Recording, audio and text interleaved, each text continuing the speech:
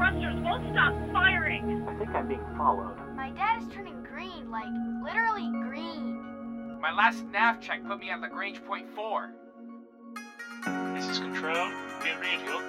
Keep calm and remain on the guard frequency.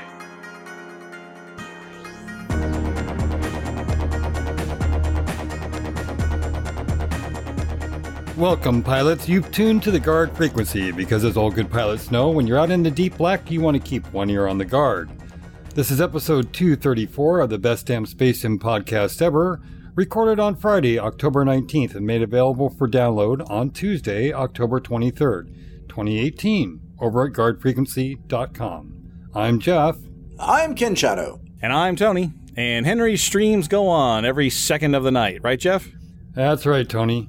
Remember, folks, Guard Frequency is not a one-way conversation. We welcome your comments over at guardfrequency.com and discord.guardfrequency.com. You can also reach us on Twitter at GuardFreak or facebook.com/GuardFreak. Your feedback is an important part of what we do, so hit us up and tell us what's on your mind. If you like what you hear, you can subscribe to our shows at feeds.guardfrequency.com or by searching for us on iTunes.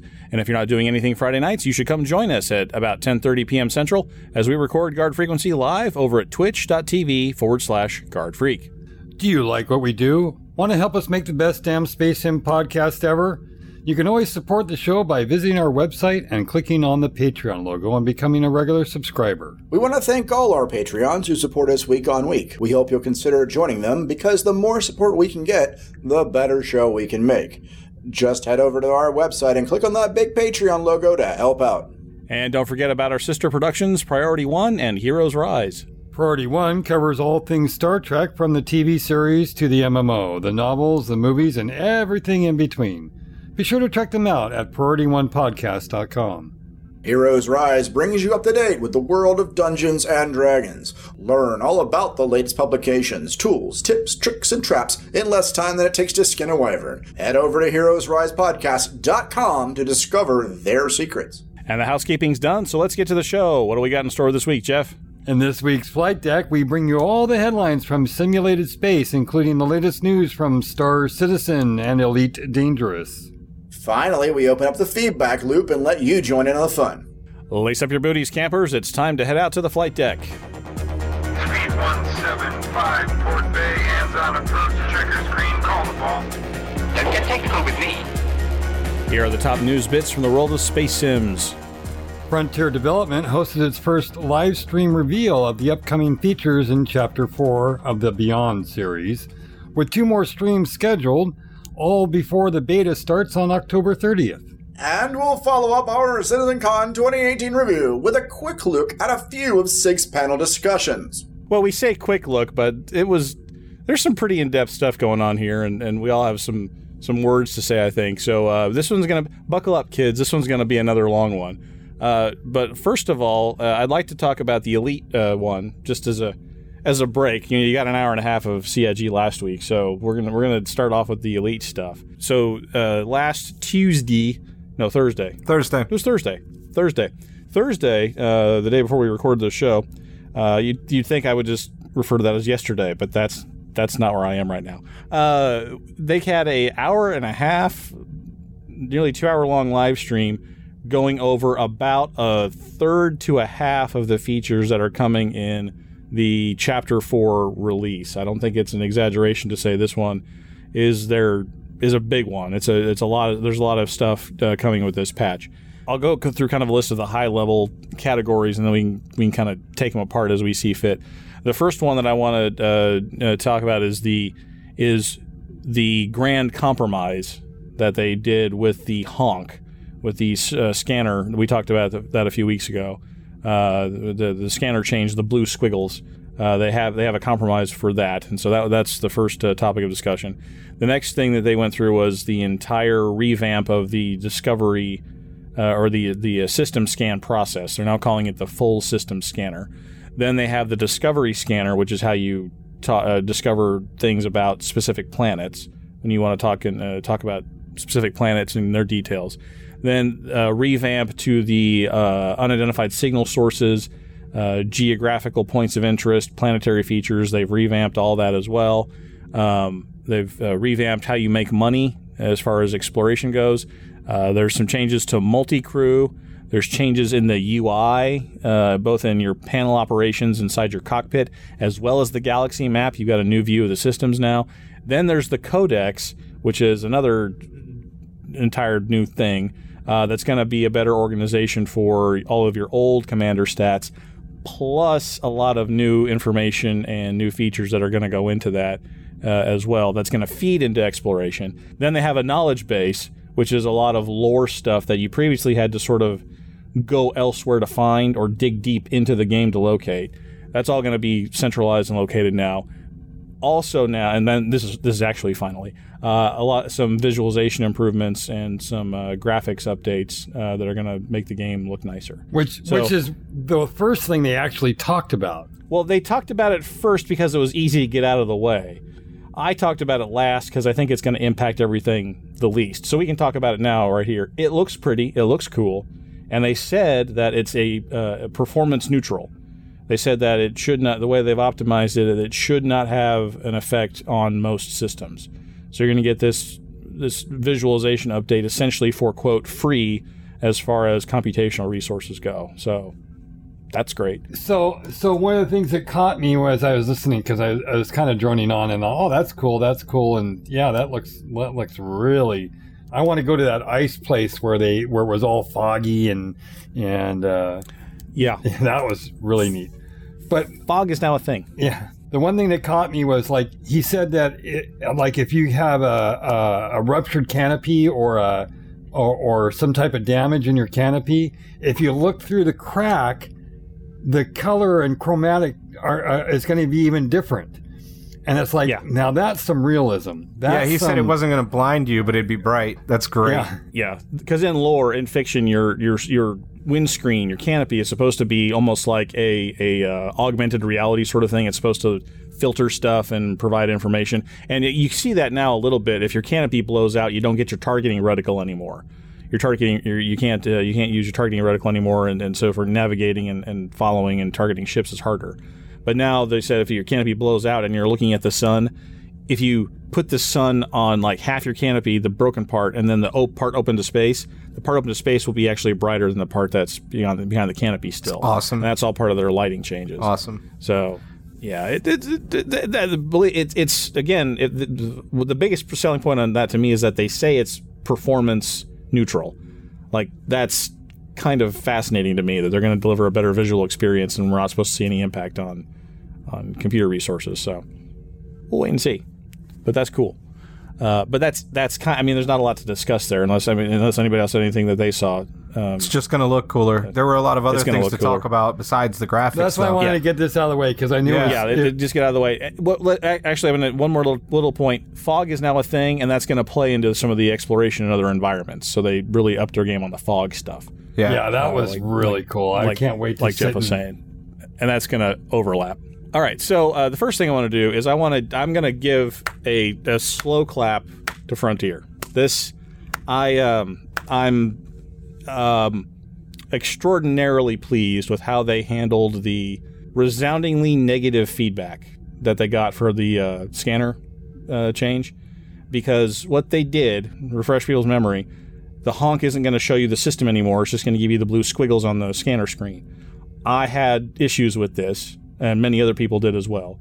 And so they went back, not to the drawing board, because the system was already more or less in place, and they weren't going to throw away months of work just because some people with podcasts said that it's a bad idea, or that Reddit, tried to set things on fire. What they did instead was they went back and said, well, what can we do to mitigate this? And what the solution they came up with was rather elegant, is that when you scanned and turned in system information to Universal Cartographics, that information will now be shared amongst all commanders. So if someone has gone in and done the work of scanning the system, you'll now see, when you honk yourself, you'll see the planets come in, not the blue squiggles. If no one's scanned and turned in the system information, you're going to get the blue squiggles. Why I find this to be a big win is because my huge complaint was that they're taking something that gave you a lot of information and then obfuscating that information behind a fiddly mini-game, crazy interface thing. What they've done now is actually give you more information on honk. because now you'll know for sure whether someone has been there before or not. Now, of course, there's the window between someone scanning and someone turning it in, so if someone's flying back to the starport, they may beat you. But for the most part, you'll know when you're not the first person to be in that system. You know that now, though, when you go into Elite, in the existing screen, you can see discovered by, so you know if it's never been discovered. So the difference is I will now know with just a look. Before, I'd have to mouse over everything and check each individual body, right? Yeah, that's a good point. I'd have to hover over each one to see if there's a discovered by, and that takes time, and it takes my hand off the throttle and stick, and I've got to fiddle with it. Now, after the honk, I'll just know. I always thought it was strange that you didn't get the information or the benefit of someone else having visited. If I go to an island somewhere, I'm going to take maps that other people have made for it. You know what I mean? Right. There's going to be data there, and I think that it was kind of immersion breaking that didn't exist in Elite. I thought that was kind of silly. If I'm bringing back my data to sell, and they're selling it to a Universal Cartographics, but those guys aren't making maps, what the hell? Well, it's because the Union didn't spring for the higher end package. That's the problem. You see, they didn't buy the updates. You only get like the basic. The Union only gives us the basic update. But I think they've rectified that with this change, and the honk now actually gives you more information, to my view. I'm not the first one that's been here, and I can see the planets here, and I'm not interested in any of them. I'll just move on. Or if I honk and it's all blue squiggles, I know I'm the first one here, and I better scan it and map it, and then hurry my ass back to the station to sell it so I get the tag. Tony, I'm going to shock you. I'm going to have to agree with you on this one. Oh. No, it's not that shocking. I know. It's because it's right. No, it's not. Tony was right. It's just that oh, come on. Give me this one. I, too, am giving the slow clap to Elite on this because my issue wasn't so much the data collection and all that. My issue was, having to see all these planets. Now I go through, I honk. I don't care if anybody's been there before me or after me, but was just seeing the data. But now this gives us a way, if we really want to get more information, get more data, we go in, we honk, we see that nobody else has been there and go, I can actually break off what I'm doing and I could go explore this region and get a few more bucks out of it. You now have the option. Yeah, you now have an option here to either continue on your way or, do a little exploration and discover something and get your name on it.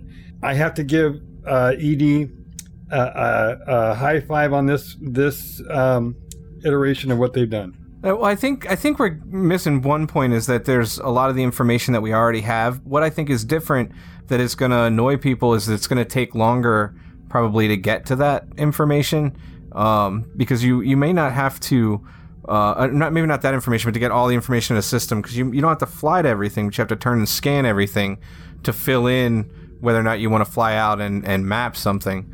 So popping in and getting just kind of the general overview is still going to take longer than it would have, I think. Yeah, they made a point on the video saying, everybody in chat saying how long this is taking. Well, we're just demoing it.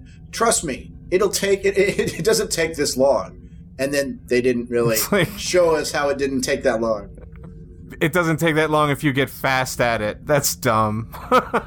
Well, remember, they also said that we're getting updated discovery scanners. We're getting updated surface scanners. We're getting probes, unlimited probes. Well, we'll get to those things, but there are two things directly to Henry's point that we need to address. Number one is that the new scan that you're doing, this is the old advanced discovery scanner plus the actual detailed surface scanner. So you're getting basically two scans in one now. All that old functionality is now migrated into this one system. So you're getting all the mineral data and the average temperature and all the stuff that you'd usually have to fly up to and point your nose at to get that. So you're getting more data with that scan. The second thing is they gave us a benchmark or a metric.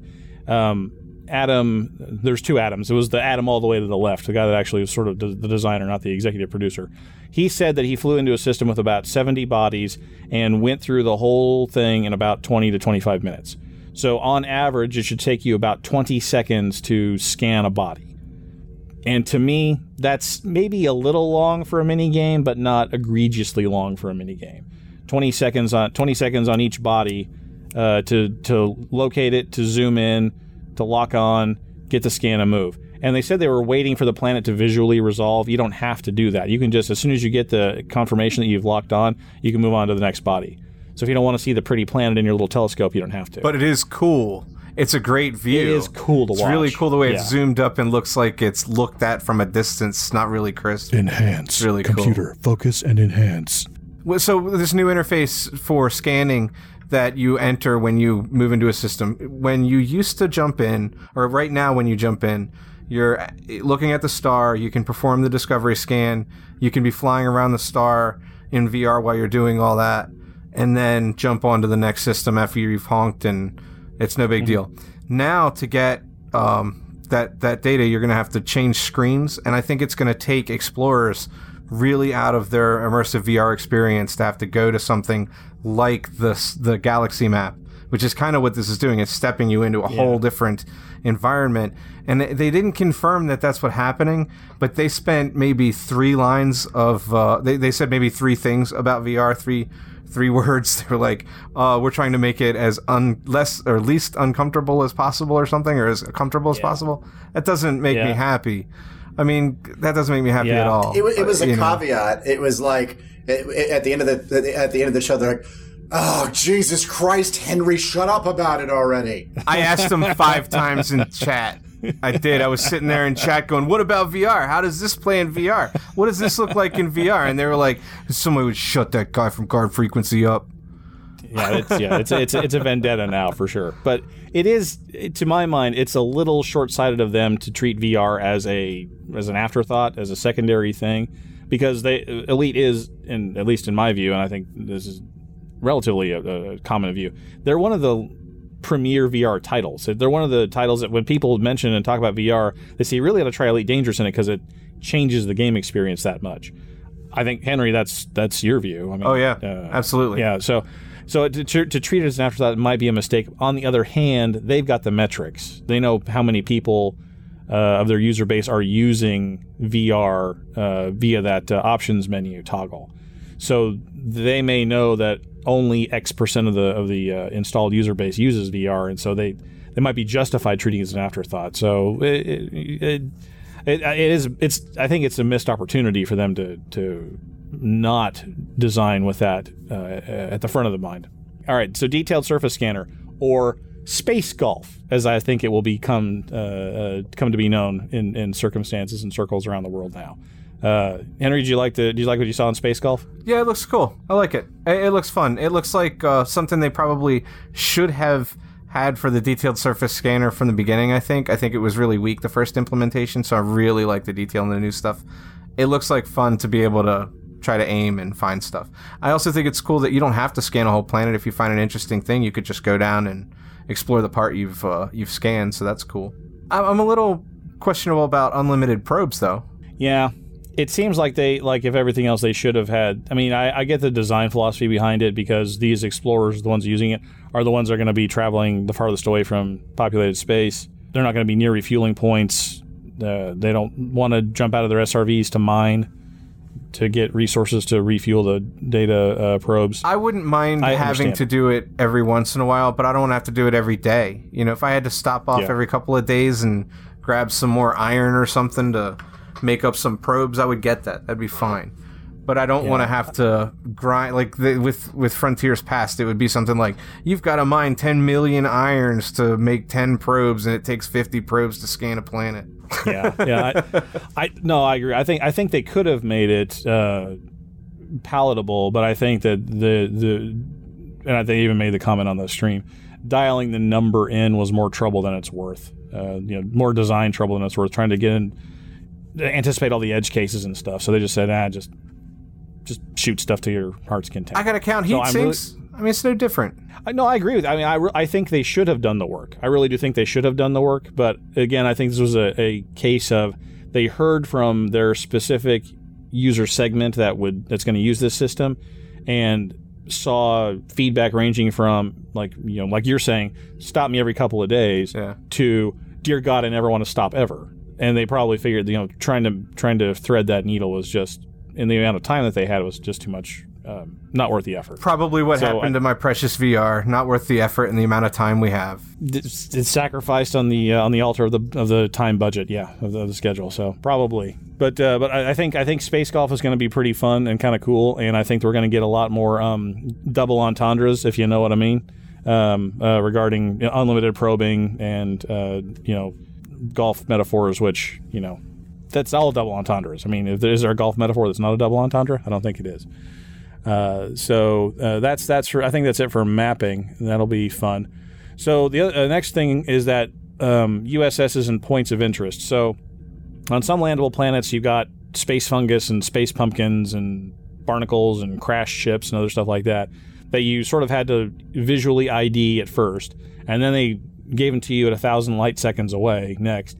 Now they're going to give them to you with the system scan, the full system scan. You'll be able to see that when you honk and then focus. So you'll be able to map those out, and they'll persist for a while.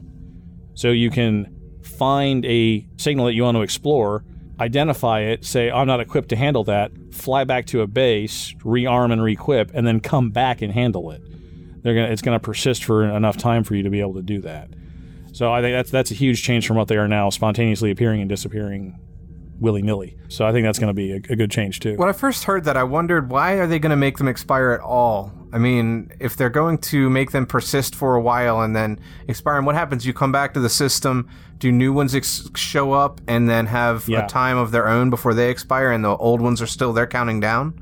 Or do new ones not spawn until the old ones have expired? I anticipate, or I suspect, that the way that they designed it was that the Stellar Forge generates that seed, the seed populates the system, and then there's going to be a layer over that of USSs, and that layer will have a lifetime ranging from the instant you scan until the longest clock expires. And then once that longest clock expires, it'll probably redo it on the next scan. But they're visible to everybody, not just you, right? That's my understanding, yes. So you would trigger them spawning, but then somebody else shows up, and the ones that are there are the ones you triggered. If they show up in the time frame. Yeah, that makes sense. If they show up in that same time frame. Of course, that means I show up 20 minutes after you, and all of the signal sources are about to expire. Am I under the clock that you set, and now I have 5 minutes to complete any tasks?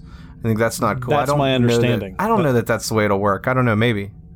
That's weird. Well, and it could be that, the way it is now, that you're instanced, right? So even if you're in open, you don't see all the commanders that are in that system. You see just a certain subset because it's like peer-to-peer stuff. Yeah. So there may be 5 or 6 or 8 different versions of the system that exist at any one time, and you just instanced into one of them. I think the system's smart enough to remember which one you instanced into, and they'll just put you back in there if you go back.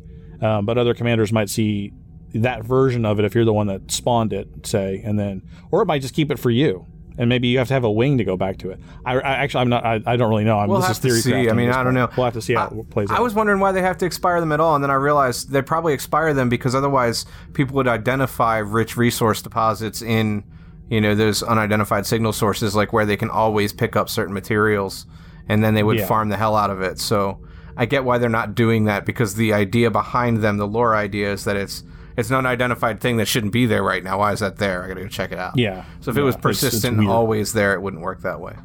So I get it. Yep. I get it. So I think that'll be a good change. We've got so the money side of it. So your initial honk, they've sort of tried to calibrate it so that you'll wind up making the same amount of money roughly as your honk now. So your honk now gets you the star and all of the orbiting bodies. You don't get any details on them, but they exist. And the more bodies that you get, typically the higher the payout. That's not going to change. You're still going to get those amount of credits on honk. Now you're going to get opportunity to make more with the full system scan. And I think that they've probably balanced that out so it would be roughly equivalent to you going to each individual planet and getting the detailed surface scan now. So that's going to be a lot faster too. And then you get even more money if you map it, which is the new mechanic. And then you get even more money if you're the first person to discover and map everything. So they've increased the potential payout for exploration quite a bit, but it's going to take a lot of time to get down to that level of detail. Yeah, that sounds good, though. Gives us a reason to go and look at things. Yeah, it sounds really good. And finally, next, not finally, there's so much of it. it's now it's going to be open to multi-crew. Apparently, they've cracked the magic so that you can have somebody flying the ship, watching out for pirate interdictions, making sure you don't fly into the sun, and then someone in your gunner seat can run the scanner. So Henry can still fly in VR, and I can go in and telepresence and run his scanner for him so he can still have his VR experience not ruined. And then I can just run the scanner, and then he and I will split the payouts. But he'll see you in in the seat next to him in the VR experience, right? Yeah. Yeah, so that would ruin his VR experience, right? I'll let you do it. It's not really. It's an avatar. You don't really have to look at Tony. It's an avatar of Tony. I'm sorry. Yeah. The next fun item here is the Aura review. So, and I think this is going to help out a lot with the new way they're doing unidentified system scans, and also help you plot out your route if you want to go do mapping, because it'll actually show you a system view of where everything's located. Right now, it's kind of tricky because if you want to figure out what planet to go to next, you can just find out which one's closer, but you might be going to the other side of the sun, and then the other planets are back on the other side of the sun, so you got to fly back, and it's... The problem is it's a chart right now. It's not a map. It's like a chart, right? And it has all the information you need, but it's like a chart form. It's not visually representative of where things are and how far they are from each other in any way. And it doesn't tell you where you really are relative to any of them, because it just puts a marker and says you're closest to this guy, which is over here somewhere. And that's no good. So the new system, you can see exactly where you are. You see where all the bodies are that you've discovered. And you can kind of get an idea where you want to go next based on where is actually closest. Might not be closest by distance because there might be a star in a way. Is that what you meant? Yeah, exactly. Yeah, you might have to fly to the other side of the star. Yeah, and so that now takes you can time. actually really use a it. map like a map. It's great. Yeah. No, and especially for especially with the timer on the unidentified signal sources, you might want to hit 2 or 3 of them. Like, oh, those are interesting. I want to try all those, but I only have limited time. So these are the ones that are closest, or I can do it in this order and have a chance of getting to all 3. Plot your route out that way. So that's going to be a good change too. I'm excited to see that happening.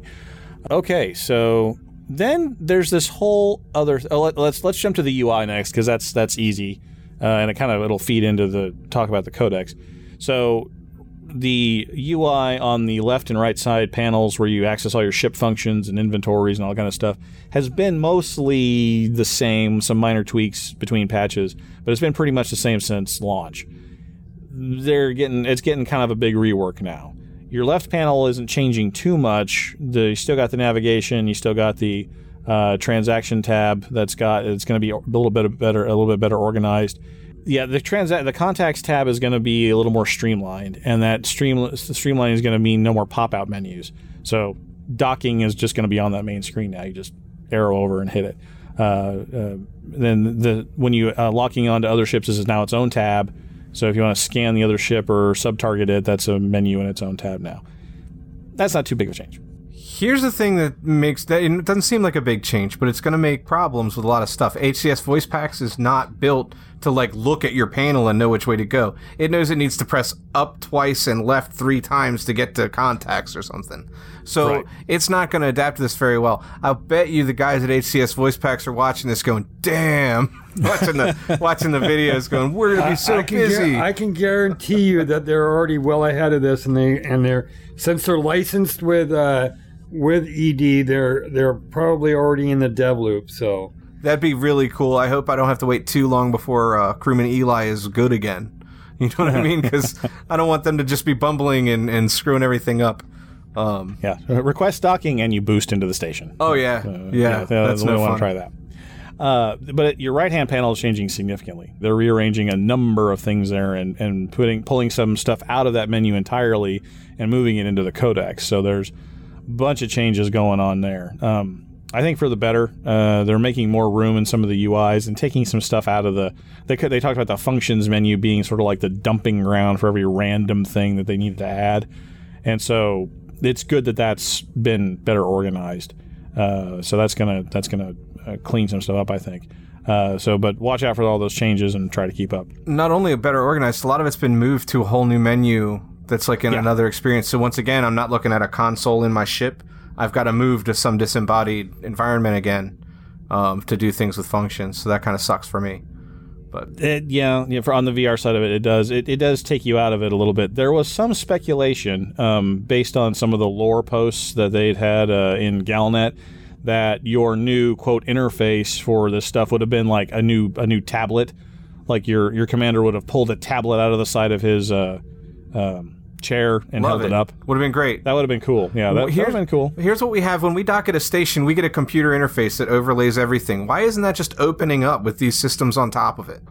I mean, that's already there. We already have the interface for using that for outfitting, for everything. It just comes up right, well, not for outfitting, but it comes up right in front of your interface. Starport commodities services. Trading. Commodities trading and turning in bounties and all that stuff, yeah. It's possible that there will be some effect that happens when this screen comes up that it'll make sense. It won't just like make everything go black while it loads, and then if my computer sucks today, it's going to make me sit in a black area for like 3 seconds before things load around me while I can't control my ship. That's going to be terrible. I don't want that to happen at all. My suspicion is that for some early design choices that they made about the nature of the heads-up display, that it being rendered sort of in-world, that I think they probably, for artistic reasons, need it to be a different screen. Because, some people change their HUD colors to be blue or green or whatever, and that changes the way faces render and all other kind of stuff. It changes the colors and all that kind of thing. Because it's part of the in-game world. So if you change that color scheme, it changes the way those things render. So I think probably because of that, it might have made it more difficult or more trouble than it's worth. There's that phrase again. To do a thing like you're suggesting, make it part of that Starport menu-like interface. So maybe someday. The last thing I want to hit is with the interface update. I think it's a missed opportunity not to let us get some kind of control over changing colors in-game. I know there's a new plugin that's doing it as a graphical interface, which is cool. And we should talk about that at some point, but not when we have so much Star Citizen to get to. And then finally, there's the communications tab up front where they teased it a little bit, but they didn't really get to it too much, is the squadrons. There's a squadrons tab up there now. They sort of consolidated your social tabs and replaced it with a squadrons tab. They didn't show anything off. That'll be in a future live stream. But that's where you'll find squadrons. You mean they didn't show off the part that everyone was concerned about that went to the face-to-face thing, right? But that's for the last part of the update.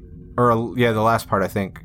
It's not for the part that's coming out at Halloween in beta. Oh, I see. So they have time to fix it. Yeah. This is them teasing something that'll be shown in a live stream, I think, in 3 weeks. So the last thing we need to talk about is the Codex, which is... It's going to solve a number of problems. It might create a couple of other ones, but it's going to solve a lot of the problems that has been a complaint about ED, and a valid one for a long time, about how you have to go out of the game to find out about stuff in the game. And this is going to help with that signisignificantly, I think. It helps track your progress, too. That's a cool thing. There's a lot of benefit to the Codex. Absolutely. Because that's stuff that you would go out of game to do, too. There's plugins you can download for Elite Dangerous that connect to websites like Inara.cz, let you track your ships and your course history and your rank advancement and your session activity, all kinds of different things. That's all going to be in the Codex now, so it'll be in game.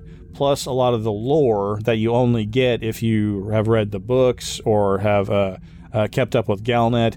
Galnet itself has been available for in-cockpit reading to you for since one of the most recent updates. Now you're going to get a lot of stuff, background information about the Empire, about the Federation, that you can just hit play on and go mine some rocks or go haul some cargo and just find out about the lore of Elite Dangerous. Plus, there's a little bit of an Easter egg in there on that lore stuff. People that have been around Elite for a long time will know the Dark Wheel and Raxla are things that have been hinted at or talked about since the 1984 version of Elite. Those are apparently going to make an appearance of some kind in the game via a very interesting system called the rumors. What's it called? It's rumors reported and discovered status. The galaxy is now divided into 42 regions, and each of those regions will have rumored things, which can be upgraded to reported things, and once somebody verifies them, get upgraded even further to discovered. I think I think that's not quite correct. My understanding is that they're rumored when they're put into the game, reported once people have started discovering them, and discovered once you personally have discovered it. Oh, okay. So the discovery comes when you've witnessed it yourself. Right. So this is how they're going to sprinkle breadcrumbs around for commanders to find stuff, because now that's been a really before now it's been really hit and miss how you do that. You have to go find beacons, or you have a pop-up mission appear and you're in the middle of something you don't want to go deal with it. Now, if you want to do that sort of stuff, it'll be here in a menu. This is actually one more instance of how they've taken something you had to go outside of the game to do and put it inside, because you would have to find out about the rumors on the internet. You'd have to find out about the reports on the internet and watch somebody's YouTube video and then find the coordinates and go try to figure out where it is in coordinates. Yep. All these things that you had to be a really hardcore elite player to want to do. You know, maybe new players will have a better experience now. I think it's going to lead to a lot of that. And I think it will enhance GPR. So, you know, what I want. Yeah. Oh, yeah. You can use this. You know, rumors of some sort of thing have been reported in Region 12. You know, I mean, it's the kind of thing where you don't have the effort to uncover and discover things has just dropped dramatically with the activation of this new system. So will everybody see the same rumors, or are the rumors potentially player specific? Everyone, I believe, because from what I read, everybody gets the rumors when they're put into the game. So they add an asset somewhere, some crashed ship. Now there's rumors of it in some sector. And then people go and find it. It starts getting reported. And then you'll know where to go. And then when you get it, it's actually discovered. Do you get like any kind of discovery bonus if you're the first one to report it? I hope so. I think so. I don't know, but I would assume so. I would imagine it's probably tied to the exploration system. And I would also imagine that that's the sort of thing that if you're out there pushing the boundaries and getting the blue squiggles, that's the sort of stuff you're going to find. Like if you just turn in the blue squiggle data, that means that you've gone into the system, the Stellar Forge has generated the seed, populated it with the planets and whatever, and that's where the system knows that there's a landable planet at this distance from this star that you can put geographical features on, like a crashed ship or a space fungus or something. So I have a feeling that's how it's gonna kick off, and all that ties very nicely into the motivation for someone to go do those mappings, because then you'll know exactly where those things are. It won't be a rumor anymore; it'll be reported. So I think it's a good system, and I think the people are going to really have fun taking it apart. And I also think that whatever breadcrumbs they drop will be located in 20 minutes. This is going to be another thing where they're going to have to work hard to keep the system fed. With all the excitement it's going to generate. So we talked a little bit about the knowledge base, but that's where you can just listen to articles and stuff as you drive. I want to cover one more thing. That's the release schedule. Beta is going to be October 30th, and it's going to run for 4 weeks. Now, Henry, you wanted to mention like how that was going to go. The first part of it is the exploration update. So all the cool stuff that we just saw, I think, is in the 30th. And we're going to have another live stream that covers what comes out the following week. So it's going to be in phases like that. Yeah, so the first week is going to be, like I said, exploration. And it's also going to cover what they're going to cover on the next live stream, which I believe is the scenarios and the update to the background simulation system. So all that's going to be in the first beta release. That stuff that's all going out. The next one is going to get squadrons and something else. I don't remember, but squadrons is the one I'm interested in. So that's gonna be, and then the third week there's gonna be ships. There's gonna be apparently a couple of new ships. One of them looks like they're gonna be the Crate Phantom, which is a different version of the Crate that we just got. Rumor is that the other one's gonna be a big cargo hauler, sometimes called the Panther Clipper, which was I think something in an earlier game that they're gonna pull forward, but it's just a huge hauler that kicks the Type 9's butt across the system. So, but that's the rumor, and people. The rumor was stoked because no one recognized the cockpit that was behind the people, the three guys from Frontier doing the live stream. So it fed the speculation. So we'll see how that goes, though. So beta starts October 30th. Beta should end around November 30th. Release presumably would follow a week or two later. So hopefully by Christmas time we'll have the patch. All right, so let's moving on to Star Citizen. Let's talk about cloth, fabric. All right, first off, the background, they had a really cool video about the talk that talked about physics in the game. And one of the things they talked about was cloth. And they showed a tarp draping over a ship. They showed a guy running around with a cape. We affectionately dubbed Cothman or Clothman. And I will be cosplaying him because he is awesome. And they also showed a garbage man from Hurston. with basically trash bags all over him and a cool mask and a hat he wasn't wearing for some reason. So I think what people missed about that, because there was people, I was chatting with a variety of people on this subject, and I think what people are missing is that this isn't really only about cloth.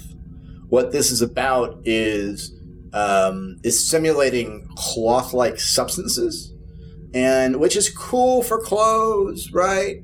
But you got to think about it in a larger context, because this same technology can be applied to all sorts of materials. They even mentioned shields briefly. Shields. Yes, yeah, like shields, like doors, like all sorts of like all of the interesting alien tech that we haven't seen yet, right? Like they did show off a bit of like the Xi'an and Banu technology where they're like, or the collapsing things and stuff like that. But we've just seen bits and pieces of that. With the what about massive solar sails you could crash through with your ship? Yeah, well, I don't know. Cool. Solar sails they haven't really established in the lore as being a thing. I mean, it makes sense, but it'd just be neat. You make it when you have that kind of asset. Exactly. but exactly. So that kind of thing is exactly what it's enabling right now, right? And as you were saying, shields. That was another thing I mentioned other people too. If you have right now, the shields on the main ships just kind of ripple, right? You hit them and you get splash damage. You know, if you want to introduce an alien technology and the shields just look different when they behave, it's easy to see. That would be easily cloth simulation over it, and it just looks different, right? So I think this is just the beginning of really cool new effects that we're going to see as the new alien races and new technology are added to the game, because we really haven't seen much of the Vanduul, much of the Banu, much of the Xi'an, etc. I thought it was pretty cool because one of the game immersion breaking things for me is like if you're in a game, let's oh for God's sakes, let's just take WoW for an instance, and you got a cloak on and you got this big old sword and a bow or whatever. The thing sticks when you mount or something. The thing just sticks out like. It's just so it never lays right or never meshes Collision right. with cloths is hard, and the way they're doing it now, it looks like it's much better than your typical game. Right, and I think as they improve this will add to the immersion effect, which that's what Star Citizen is for me. Is the full immersion. It's not just a space sim, but it's an immersive space sim. Yeah, emulsion space. And us old backers, Jeff, we all got that UEE environment coat, right? And yeah. Everybody loves their brown coat dusters, right? So I think we're going to see a lot of that in game. I think. And something that will help with that Explorer type mobiGlas too. That's going to be pretty cool, which was attributed to my hangar in 2014 or something like that. So Tony wasn't looking deep enough. The video wasn't all just about fabrics. It was about wind also. Did you see how the wind made the fabric react? That was really cool. Yeah. They had multiple impetuses they could apply to it. And they showed some weather stuff too, right? In that same video? The beginning of the weather is what they said. They said this is the beginning of our weather system. So what they have now apparently is a basic wind system that can cover the circular volume of the planet. And then they have instanced wind objects and entities, that they can place that can be dynamic, like the ones on the back of a ship. So when they drape a tarp over a ship and it blows off, that's how these things all work together. That's really cool. I can see how that's going to evolve into weather. And the planets right now look, even without weather and stuff, look really good, but they're static, right? They're just like ED planets, right? You land on them and there's nothing that really changes to them, right? They're just bodies there. And so the wind, I think, until you shoot things. Unless you blow things up, that Elite doesn't. Right. The thing that got me was that the trees were moving differently and not in sync. Because if you ever watch trees in a wind, they twist and turn and weave differently from each other as the wind, and that was and that made it really saying this was cool. Yeah. Taken together with some of the other talks, the idea of wind on the planets is very exciting, not only from just an immersion point of view, but from all the gameplay it adds to the game. it's just cool to start seeing some of the things that we've been looking at come together and play together, and how they can work together, and start to see how the vision's starting to come together. Because up until like the most recent CitizenCon, it felt like a lot of broken pieces for me. And it kind of, that whole stream that they did and everything that I've seen since, kind of bringing it together for me. And this is also part of that. It's really come together. It makes it feel more complete. All right, so the next item up for bids here is the flight system, the flight model panel.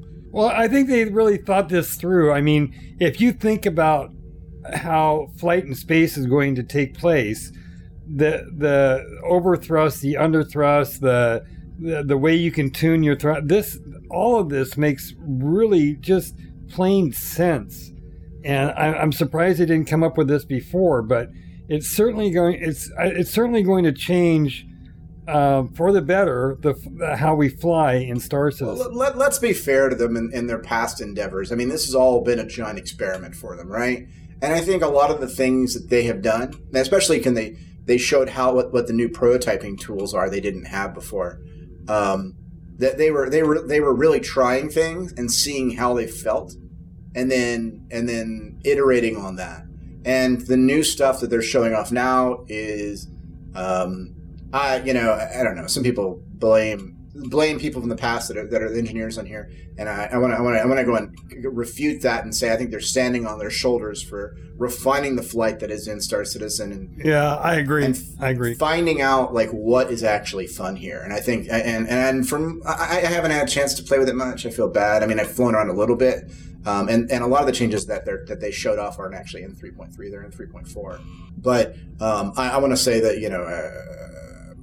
it is this is an iteration on top. Now, some of the changes I think that we should probably address real quick are our boost is gone. Long live Afterburner.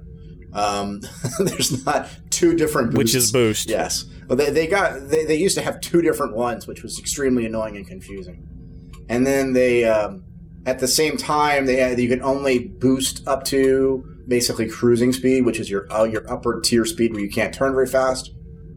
And now you can just gradually accelerate up to it, so you don't have to use it. It's really funny, Brian, because when I was going through my PTU flight customization controls for my HOTAS, they still had Afterburner and Boost as selectable items in the control scheme. So it was work in progress. Yeah, again, I think half of this stuff is in 3.5. It's in 3.4. I don't know. They weren't clear in some of the things on whether they're in 3.3. But yeah, I don't know. Maybe the button's there either way. So, going along with the boost thing, you no longer have to boost to get to cruising speed. You just gradually climb up. And but as you're gradually climbing, it kind of once you get above a certain level, outside of these little divots they have on your speed bar now, then it drastically starts limiting your turn rate. So you have, depending on how you set your safeties and whatnot, will depend on how restricted you are into that. But after a while, you no longer can turn as much as you were before. And it's a way of more gradually bringing you up to speed and having more flexibility in combat if you're trying to get away versus slowing down to turn faster. Overall, they think the new system where you're trying to have to battle between speed and maneuverability with the new system is more tactical in terms of space combat and the overall strategy that you have to employ with the ships, and it also gives a different trade-off for the ships as well. Part of that is because this system translates over into decoupled mode as well. Right. So it can actually vastly. Now you can like change direction and decoupled and that kind of stuff. So it really does make a tactical by quickly coupling, decoupling, shifting, thrusting. You can devise new tactics on the way you're going to attack an enemy. They've always had the decoupled changing direction, but I think your point there, Jeff, is that it's a little more useful now. It's a little more fluid to get in and out of it and take advantage of it. One of the other things I guess they changed is they've tried to build a little more of the lore back into the thrusters. They're specifically modeled after a near future technology called Vazmir, which is a ionized plasma thruster. That's real now. It's not really actually in space flight, right? No, I think they're actually they're testing it on the ISS. There's a prototype. Those are ion drives. Those aren't quite the same as Vazmir, are they? No, the Vazmir is ion. We actually covered this in a Squawk Box segment, and the ion Vazmir is the ion. I mean, the Vazmir drive is an ion thrust system. Excellent. So I guess on top of that, they're also modeling damage to your thrusters and damage to your thrusters from external damage sources and from over throttling, because it is modeled on real technology now. The effects of overheating make more sense, right? Because it's actually channeling real plasma. And so you can, if you're pushing if you turn off the safeties on your thrusters, or if you just boost the power to them, you can overtax your thrusters, and you'll see degradation over time. And you'll see those in terms of numbers in your HUD, so you don't have to worry about guessing as to whether you're eating away your thrusters or not. You'll actually see that. And they accelerate the demo to show off. But the other thing about that is also if you do take a damage to one thruster or one side of your thrusters or something, you can compensate the other side to balance, to keep you in, instead of you spinning out of control because only one side of your thrusters is firing. You now, because they've done this with individual thruster controls, you can actually compensate for failing thrusters.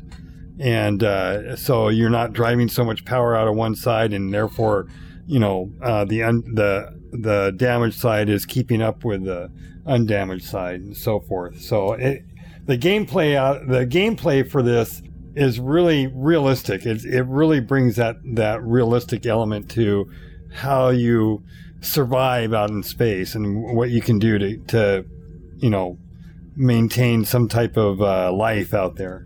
Speaking of out in space, they also made a bunch of improvements to in-atmosphere as well. And so the new atmosphere controls they've always had drag, I think, but now they have gravity and lift, so along with drag, are more cohesive elements that they have. And they showed how different ships fly in atmosphere now.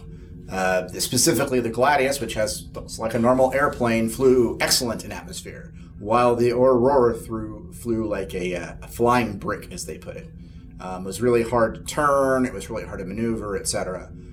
There was another love given to the Aurora in the fact that it does fly better in space now. So as in terms of your basic starter ship, it should be a much better experience in space. And it will fly in atmosphere, but it will dogfight like crap in atmosphere. Which makes sense. Why would you expect your first ship to be a great fighter? Honestly. Well, I think the problem with the Aurora, especially in space combat, is that it is your starting ship, and you have to, if you're going to be on a fighter track, you want to be able to kill something in order to advance. And it was pretty garbage about killing even the easiest stuff. I have the military Aurora, and I've never been very good at it. So. Well, now you'll be a little bit better because they made it better. Doubt it. Let's wrap this up and say there's a couple of 3.4 promises specifically. Better balancing on hover bikes, ESPs coming in back in 3.4, and better UI and landing improvements. So ESP, extreme stick precision, estimated stick precision. What was that? It was. I forget what that was supposed to be. I honestly don't remember. Yeah, nobody else remembers either. Okay. Yeah. Things to do with sticks and being smarter about sticks. Yeah. Amontillado said enhanced stick precision. So we're going to go with Tony is right on that. Yeah. There you go. Yeah. So, or Tony was close anyway. But yeah, I think it remembers how you fly and tries to mimic that. So, okay. Well, I'll come back. All right. So, I've been quiet up till now on this stuff, but now we're on to the Tony Z panel. Oh, no. And I have words. I'm going to have words, but we'll just sort of the high level here. There are two or three sort of major sections of it. The first one was essentially the background economy, the 90% NPC universe that's going to be running in the background. The second part was the law and order, crime and punishment, don't be naughty to people section. And then what was the third part? The third part was, I forget what the third part was. That part didn't bother me too much. And then there was the sort of the wrap-up. And I'm going to start with the wrap-up, because this is the part that just made me go, what? He took some questions from the floor, and then the last one was like, tell me about NPCs. And he's like, oh, I could go on for an hour on NPCs. We have that system basically dialed in. Everything we can tell you all about it, but we're not going to. Okay, have a nice night. Tony Z out. I'm like, what? That's the exact sort of thing that if you had an hour to talk about it, would have been great. Because we would have loved to have heard about all the things we could do with our NPCs and get it crewed and all that kind of thing. Would love to have heard about that. But that wrap up just was like, ugh. That was the wrong way to end that. That's excited. That's every Tony Z talk. That's the hype train, man. They're trying to get you excited. Aren't you excited about what you can do with NPCs? No. That was just the wrong way to end the talk, the deep dive or whatever. It's like, no, man, don't do that. You're supposed to be, you're holding back content for CitizenCon. Now you're holding back content at CitizenCon. No. All right, but let's go back. Let's rewind this thing back to the beginning. The background sim. So it's Elite Dangerous, only it's not. It's in Star Citizen. But basically, the whole system sounds a lot like what we've got in Elite Dangerous now. So now it's your turn to tell me I'm wrong. I don't think you're necessarily wrong. I think that the difference here is that the elements are a little more visible, I think, than Elite Dangerous. Like Elite Dangerous has the background simulation, and that background simulation affects prices and affects the general universe, right? But it's more of kind of a copy forward kind of a thing, right? Whereas I'm going to agree with you on the fact that it is difficult to tease out, and you have to know what you're looking for to understand what's going on in the background. That's for sure. Whereas the Star Citizen economy is actually simulated with like phantom nodes, and the nodes actually move around the universe and are carrying goods and buying goods and doing behaviors and things like that at a very coarse level.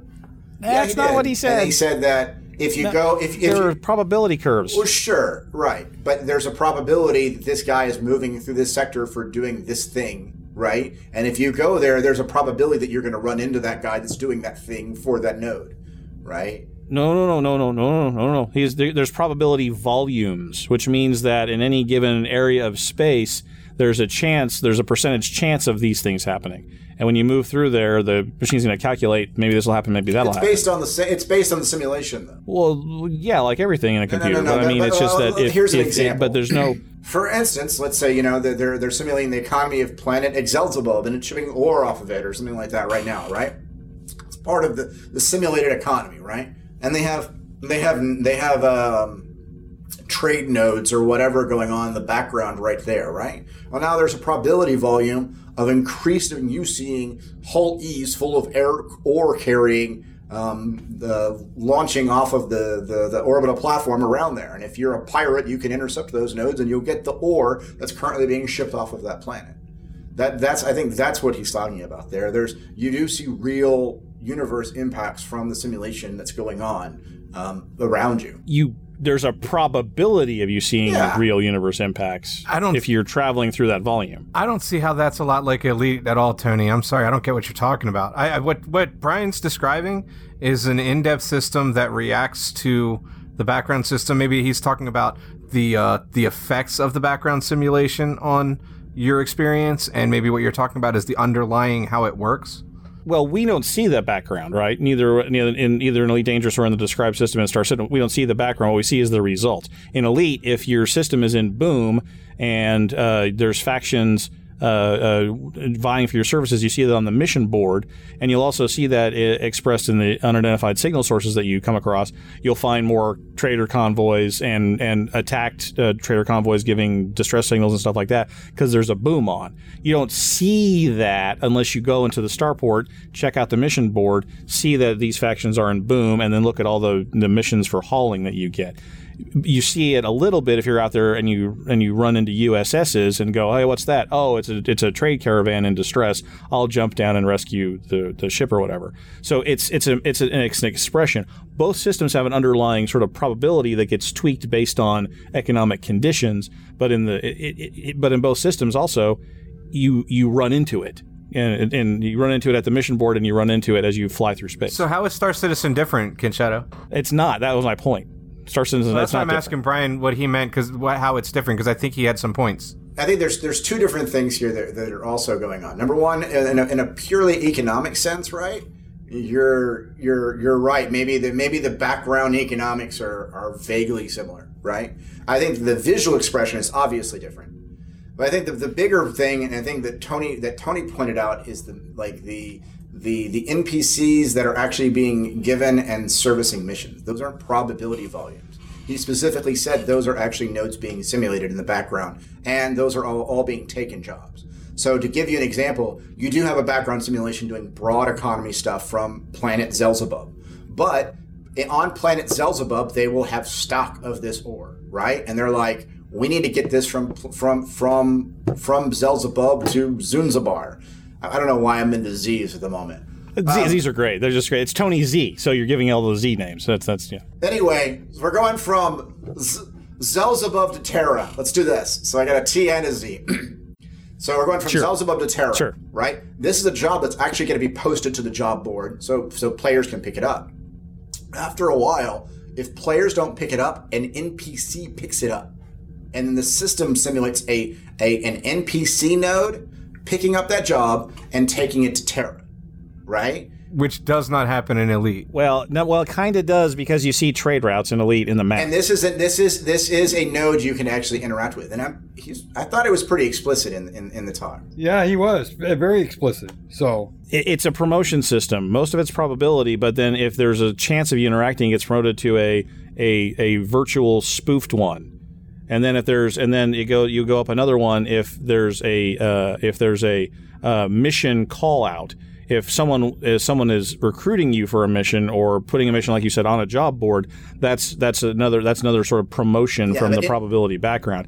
And then the highest ranked one is the one where they have to spawn a full ship that's full of whatever cargo. But it's a tier. It's a hierarchy. NPCs potentially take the same jobs that player characters do, and they do them in a much higher frequency, right? So rescue missions or missions, 90%. Bounty hunting missions, and stuff like that. Like say you're a bad guy, right?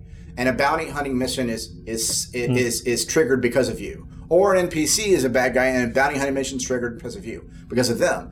An NPC could be spawned eventually to go take that bounty hunting job, right? And that means either that bounty hunting NPC is going after a real player, or it's going after an NPC. If it's going after an NPC and no one's in that area, then we don't see the effects of that. It's just nodes canceling nodes. But all of those things are actual things. So if you were to go to that system that you probably wouldn't know exists and found the guy, let's say a bounty hunting job is spawned for a bad guy NPC in a specific system, right? And bounty hunters or NPCs have taken that job, and you also see that job and go take it, you may run into those exact NPC bounty hunters on the way to find that bad guy NPC. It's all the same system. So the NPCs are using the same job system. I did not hear that at all. Job system as the player character. Can I ask you a quick question? Is this what they were talking about when they were saying you might go to an objective and find out that your objective had already been taken, and then have to track that down, and missions would change? Because that was something in the live stream. That was in the keynote. And that's not the same system doing it, right? That was probably talking about player characters, because they don't have NPCs that do this right now. I see. Yeah, see, what you were describing sounds really cool, but it sounds like that, and I thought I didn't get that from that discussion, so I just wanted to clarify. No, this is from the Tony Z discussion, and this is something that Tony Z has talked about before too. I didn't get that at all from it, but again, this is part of the problem. Is that if one of the things that we've sort of talked about in chat recently was, or today even, was that there was a summary put out by the Relay guys, who have been in the transcription of CIG content for a really long time, and they put out a sort of a summary or analysis of it. A lot of that summary and analysis was the author hearing things and saying, this is my own interpretation of what's going on. A lot of this, to me, there's lots of ways to take it, and there's lots of ways to hear it, and lots of ways to interpret it, almost like the collapsing of a quantum probability curve, like we were talking about. I mean, you can collapse this wave a variety of different ways depending on how you hear it. Because Brian heard some things and said some things. I did not hear that at all in the talk. I got a different message. I honestly did. I got a different message about how the probability works. Tony talked really fast, and I can see how people can miss things. I don't know. I watched it like twice, so I don't know, dude. Yeah. Like I said, but that's kind of, and I read the relay analysis, and his analysis was even different than what I'm saying and what you're saying. So it's like we all heard. I didn't get a chance to finish the relay analysis. I'm aware of 3 different points of view on this, and none of them exactly mesh. We all heard different things from the talk, and I think that's a problem. But we'll move on because it doesn't seem like we're going to be able to collapse the probability function here tonight. The law and order system seemed like more or less what we've been hearing from the beginning, except for the possibility of going to prison, which I guess is in its early modeling stages. It's like, that has been in since the beginning, or since very close to the beginning too. Right, but this one they're saying you're going to go there and stay there. It was good to get some clarification on that. Okay. So I don't know what Tony's going to end up with because it's early. I think he kind of floated. He was really vague in the talk about what exactly the prison means. Yeah, and it's early. Other than the NPC, yes. But the original thing that Chris wanted was he was like, okay, bad guys need to get punished, right? So, and we don't want to make it unfun, right? You said there's immersion is better than fun. In theory, but it's there. You have a limit, right? So you don't want to actually sit in jail, right? So the idea that Chris had, that he came up with years ago, that he pitched on a frickin' 10-foot jammer and something like that, was that you're a bad guy, you get taken to jail, you have 2 options when you get to jail. You can kind of hang out there if you want, and it probably wouldn't be that long, but you hang out there and do your time. You could pay a fine, or you can try and break out of prison. And there's a whole mini game or whatever for breaking out of prison. Oh, don't forget what he said about proxies either. Oh, that's also been since the beginning. Yeah. So if you get captured, you basically get turned into. How did it say? If somebody does non-lethal damage to you, you can go on your merry way. Yeah, you can actually choose a surrender option, and when you choose a surrender option, you just go to jail. And an NPC is put into your place in the real world, and then they can do whatever they like to your NPC. Meaning that they can take their time taking you to prison or flushing you out an airlock or whatever the case is. So, and I forget what the third section of it was, but it was maybe blanked out with my rage at the whole, I know everything about NPCs, but I'm not going to tell you about them thing. I don't know, does anybody else remember what kind of the third, I don't remember. And we're out of time anyway. So, we'll have to wrap it up real quick by saying Kin Shadow is now the star of ATV. That was cool. Yay. Like even forever. had a speaking part. My ponytail is anyway. Well, so I did. Yeah, so we just need to make sure that you get your residuals. You had a speaking part and a scene with a ears. famous actress. You have to frame this right. I did. Elizabeth. Oh, yeah. Sorry, her name is. She's Elizabeth, so famous, he's looking it up. Maxwell. Well, I keep forgetting her last name. I remember her first name because I call her Elizabeth multiple times, but I keep forgetting her last name. She's actually a famous voice actress. She was in a bunch of anime. She's in a bunch of movies. She's actually one of the ship voices. Whichever one is female from between Aegis and Anvil, I can't remember. And apparently I didn't know who the hell she was when I directed her. So. It was your big chance. You missed out. Oh well, next time. Big chance. Next year. But it was fun, and she was a very nice person, and as was David, the other mocap guy, who wasn't famous, whose last name you don't remember at all. They didn't tell me his last name. The only reason I even know Elizabeth's last name was because someone later goes, "Dude, you didn't know who that was?" No. That's funny. All right. That's funny. All right. Well, now that we're all caught up on Space Sim news, let's go straight to the feedback loop and let you join in on the conversation. Okay, buddy, what's on your mind? We're all friendlies! So let's just be friendly! Some say he'd like extra clearance in his ships, and that he really likes the Idris for all the spare elbow room. But all we know is he's called the Shiv, and he helped put together this week's feedback. A recap of last week's community question, immersion versus fun. Where are you on this segment? Sean Newboy writes in, loved the show, everyone. Great job. I love the Squadron 42 trailer. Very cool. Facebook voice, really? I want immersive and works. If I get both of those, I will find a way to have fun. Benu Ra writes in, to Butcher, Ken from Chicago, awful show, guys. To Kin Shadow, thanks for being positive. Hey, I was positive. And I love seeing your Desert Nomad outfit. Hopefully Sig gets those pics up soon. Trademark. See, Jeff, you need to get into cosplay. Yeah. I did the SCA for years. Years, my friend. Never again. For the community question, I'm probably 75% fun, 25% immersion on that scale. But I remain unconvinced that the travel times are the real problem. I expect that there will be lots of ways that the travel time problem would be addressed for me. The demo analysis. I'm hyped that this multi-branched mission is coming in 3.3.x with Hurston Lorville. As far as I know, I still can't play the Miles Eckhart Double Cross You or the Sandworm demo mission, and they may never really get it implemented. That this demo mission is coming in 3.3.x is a big change and an important step forward to me. On mission design, we saw one path, of at least 3 by my count, on a mission that was scripted to show off a new Valkyrie. Also, I thought the Cutlass was a player ship playing the butt fedora role to help show off this real MMO where you could ask for a friend to come and rescue you. My impression was that the AI aggressors were only at the underground base. On AUEC to money conversion, or to dollars and the economy stuff, way too early to even bother doing the math. Road to release math, and they should have released it years ago comment that Tony dropped about 1 hour and 12 minutes in. Whoa, he's watching you, Tony. Timestamps help. Yeah. Timestamps do help. Q screaming at my phone. If I'm allowed to theorycraft as far as Tony does, then this is the kind of thinking that has hamstrung Frontier from delivering on features like space legs. Elwook writes in and says, great show, guys. I enjoyed your analysis of Sitcon, as sober and in-hyped as it was.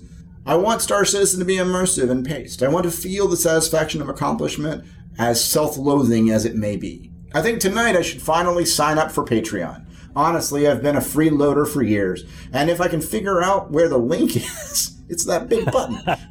I'll get with the program, as mutually destructive as this relationship will become. It's a button. We tell you every week at the very beginning how to find it's it. That big button on If our you website. need help, email. We will help you. It's okay. Rent a Spoon writes in and says, fun is always immersive. Immersive isn't always fun. It's not positive or negative, just numbers, ? Tony, you ignorant slut. Yay! The numbers you are using are positive, Okay, on the integer scale, you are correct. The numbers were all positive. There weren't any actual negative numbers in the analysis. Thank you for pointing that out. Back to the feedback. Where are the animals in Elite? Where are the humans? Never seen them, only ships and projected avatars stuck in pilot seats. In fact, I reckon we are AI and Thargoid, Chris Roberts' best damn space sim. We are the 90% after all. Also, loved the guys in Consolidated Outlands, good actors, and funny as anything. When it comes to the UEC, my thoughts are the poor mission give-outs. Let CIG see what people do in the game when the money isn't the reason to play them. People play what they enjoy rather than grind for cash. On the other side, PTU with ridiculous amounts of money then gets them stats on what people buy because they're popular and then adjusts prices to the economics. Not saying I'm right, it just seems logical to me. So Henry's going to break down Ken from Chicago's. We've been sort of going through the feedback here. Ken from Chicago kind of covers a lot of turf. He covered a lot more turf, and Shiv opted to use his shorter version. And then I took a look at his shorter version, and I had to cut it down some more.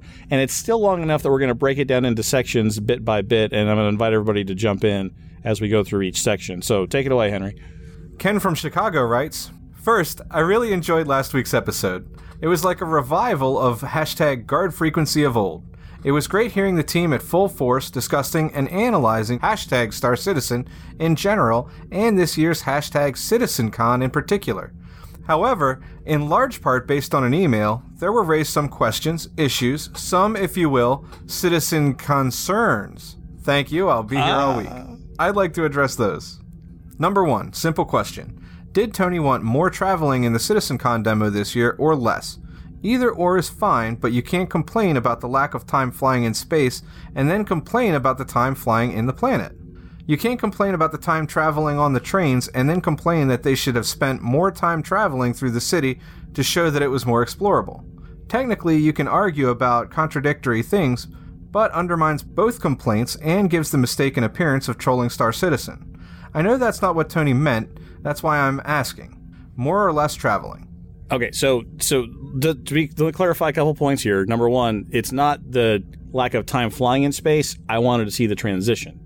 So however they needed to accomplish that, I just wanted to see the transition, hooked up, the planet is hooked up to the space system. That's apparently not a thing right now, and it's still to be determined. However, it would have been nice to see in the demo. So not the traveling, it's the transition that I wanted to see.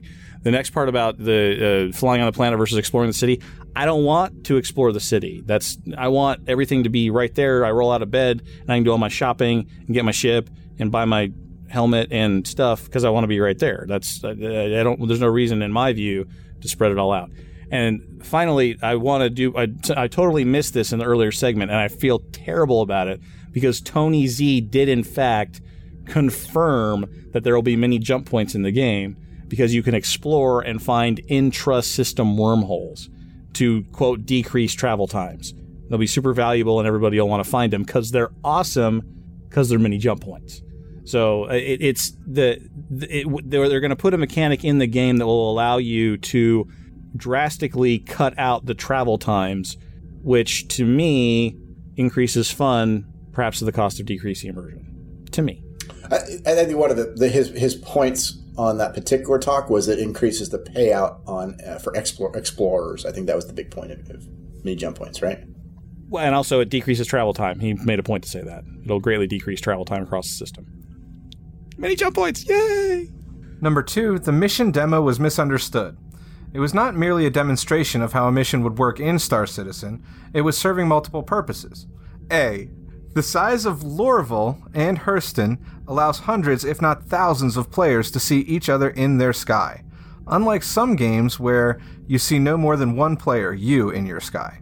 B. You can cooperate and help each other, or maybe you might want to race to beat them to the reward or actively attack each other to oppose your progress, which the other starship, a Cutlass, did in blowing up your ship. That required you to get help. It showed the value of teaming up even on a seemingly simple fetch quest. C. It showed new features currently in-game. A breathable atmosphere, wind, fire, blowing leaves, waving plants, platform-style game mechanics in the game, keyword new features, not the same old spaceflight feature. And D, lastly, the length of time to travel to places show the value of upgrading the engines to boost the speed of your ship. It also showed the value of using a Cyclone or Nox to travel to your location. Those are smaller and easier to hide in trees from hostile NPCs and hostile players flying above. Lastly, Tony is right. We criticize because we care. We point out the strengths so people will keep doing that and point out the flaws so people will fix those. We do this in further support of the idea that is Guard Frequency's unofficial slogan, I love the game we're making. Yes, that is the short version, everybody. Yeah, that was the short version from Ken of Chicago. Ken, thank you for writing all that in, and thank you for taking the time to do it. On the point about the demo, there's certainly good arguments for that. I would say that if we could see thousands of players in the system, that's a few steps down the road from where we are now. Again, that was not something demonstrated in this CitizenCon. It's been promised. We might see it later on, but it was not demonstrated this time. The seemingly simple fetch quest, I would say, they're supposed to be simple because the mission system should give you an idea of the risks and rewards you're going to get at the outset, and you should be able to make those decisions in an informed manner when you decide to take the mission. And if you're going to have to go on to additional steps or face additional risks and consequences, the system should be upgrading your reward appropriately. So, and I didn't see an example of that happening. On the C point, those are new features. but I've never been excited for the FPS in the first place. So I see your point, but it didn't excite me personally. And then on the last point on the travel stuff, sure. I mean, you can go faster with the engines, but again, it's going to depend on your ship because like we were talking earlier, the Aurora is going to suck in atmosphere. Other planes and other ships will be better. And if you want to take a smaller bike or speeder, that's probably going to take even longer to get to your destination, even if it might be sneakier. So that stealth mechanic will come at a cost for even a more additional travel time. And yes, we love the game we're building, and it's exciting when people take our feedback on board, even if it's not from just us. They hear the same thing from other parts of the community. But we do love the games that we build, and we wouldn't talk about it if we didn't care. Silent Hunter writes in and answering the question and says, in the middle. I don't want immersion where it's boring, and I don't want unrealistic fun. For example, the walk I have to do from my room to Port Annoying Olisar to my ship is immersive, but it isn't really fun. Yes, said SC et al. Are not cartoons, and if Roadrunner turns up, meet me, I'm out of there faster than a mixed metaphor derails the conversation train. That was good. That was a mixed metaphor. Yeah, that was a good point. Everybody's trying to be Bobo today. Yeah, it's true. It's true. The immersion versus fun calculus is going to be different for every game designer and every player. So, Cast member writes in and says, "Por qué no los dos? Immersion is fun when done right, and just straight up over the top shenanigans are also fun. There is a time and a place for both. I wouldn't expect something like Star Fox to be the ultra immersive like Star Citizen or Elite Dangerous. At the same time, I wouldn't expect a ton of goofy memes and silly cartoon animals out of those games. If I want to play arcadey flight sims, I go play Ace Combat. Hey, that's a pretty good game. If I want something ultra realistic, I'll go play DCS. Both are fun, but in different ways. Really, this boils down to personal preferences. Neither is wrong." Werechel writes in, I'm fine with the immersive train rides and long travel times as long as payouts are adjusted accordingly, and as long as there's enough variety in the immersive experience. And in general feedback, Lethality says, "Guys, I think my blood pressure literally went up on the way to work this morning listening to the latest episode. Winky face. I challenge Tony to a debate." We need to have write it in, buddy. Write it in. He's like, bring it. Let's do this. We should have a call-in show. We should have a call-in show. We should have a call-in show. Oh, God, a call-in show? Remember what used to do those? And creepy people like King Shadow would dial in? Jesus Christ, what a weirdo. No, I mean, they're fun, but they just they can go off the rails. Mm-hmm. They really can. I have enough time keeping you guys on track. Versoth writes in and says, "This is incredible. Only Tony is thinking about anything rationally, and the entire episode is everyone else trying to defend their emotional reactions to what he's saying and resisting accepting the facts as they are. It is wonderful." Really? Tony's got a new pen name. It's Versoth now. Yeah, right. You know how you can tell that wasn't me? Because it was on Reddit. That's how you can tell it wasn't me. Kaiser Solo writes in and says, "Great, another episode of Tony sounding off about Star Citizen. Totally sick of it. Please move on. Everybody in the podcast endures this from him, and they're probably sick of it too. Jeff hardly ever speaks because of it. Quote, this is why I keep silent. Tony, it takes you ages to fly around an Elite, and it's boring AF. But that's basically all you do in Elite. Yawn. He really needs to take off the law hat and chill next time. Give CIG and your listeners a break. Yes, I've listened for 3 or 4 years." It's worth noting he cut out a big portion of that, but it was all in the same tone. The essence, I believe the essence of it was distilled. The essence was preserved, I think. And thanks for all the feedback. I hate that we have to edit so many of them this week, but Giroux writes, "The Redeemer is a gunship. The Valkyrie is a troop transport, aka dropship. They serve different purposes. A gunship is like the Hind, basically a slow-moving weapons platform, and the Valkyrie is like a Sikorsky, has weapons, but it's mainly a body mover. Also, the Redeemer holds 6, and the Valkyrie holds 20. Do the math." I've been told. They do have another dropship, though, and that's the Vanguard variant. I forget the name of, but point taken. They kind of hybridized the Redeemer, and I expect when they redo it, they'll just take a lot of those seats out, too. Virtual Captain writes in and says 19 minutes. I'm not disappointed. 61% undelivered. This is how CIG walks all over their fan base. Any chance I can get a copy of that Excel file? I did ask Ben to see if we could post that to our show notes. So if you go back and check out the show post for that episode on guardfrequency.com, I think you'll see that there. If you don't, shoot us an email and I'll have Ben send it to you directly. Oh boy! And now it's that time, kids. It's that time. It's our good friend Clown Bobo. I have to get into my voice here. Hang on. Clown Bot writes in and says, "Good evening. This is Bobo Cronkite once again reporting to you from the future. Judging by communiques received from your timeline, it now appears undeniable that this reporter is stranded within a different, albeit similar timeline. So similar, it fairly rhymes. Which reminds me of a particularly warm summer evening driving with my best gal, Betsy, when we heard for the very first time the breathtaking harmonies of I Get Around by the Beach Boys. I'm relieved to report that I have found a kindred spirit within this timeline. At First Verse Probs has taken this reporter in, and by his technical wizardry stabilized my ability to phone home. Alas, even mighty Ben cannot recreate the necessary machinery to transport me home. I must breach the CIG inner sanctum and recover what was so cruelly taken from me. This is my quest. We will hear the white knights of the wing table at their nightly patrols, their shrill cries of, UEC for sale, answer the call, come out and prove your allegiance. We dare not answer. Not yet. And that's the way it is. I am Bobo Cronkite. Good night. Hashtag caveat emptor justification stink. Hashtag stand with Ben. Okay, and this is the good one. Hashtag DF, parentheses, Tony is right, comma, time, close parentheses, greater than 0. And just because he didn't think I remembered my calculus, Le Cronkite writes in, from Boboco Morningstar Picayune, hashtag clarification bot, to Tony, care of Guard Frequency Response. Sir, apologies for the entirely unnecessary parsimoniousness contained within our field agent's most recent hashtag submission.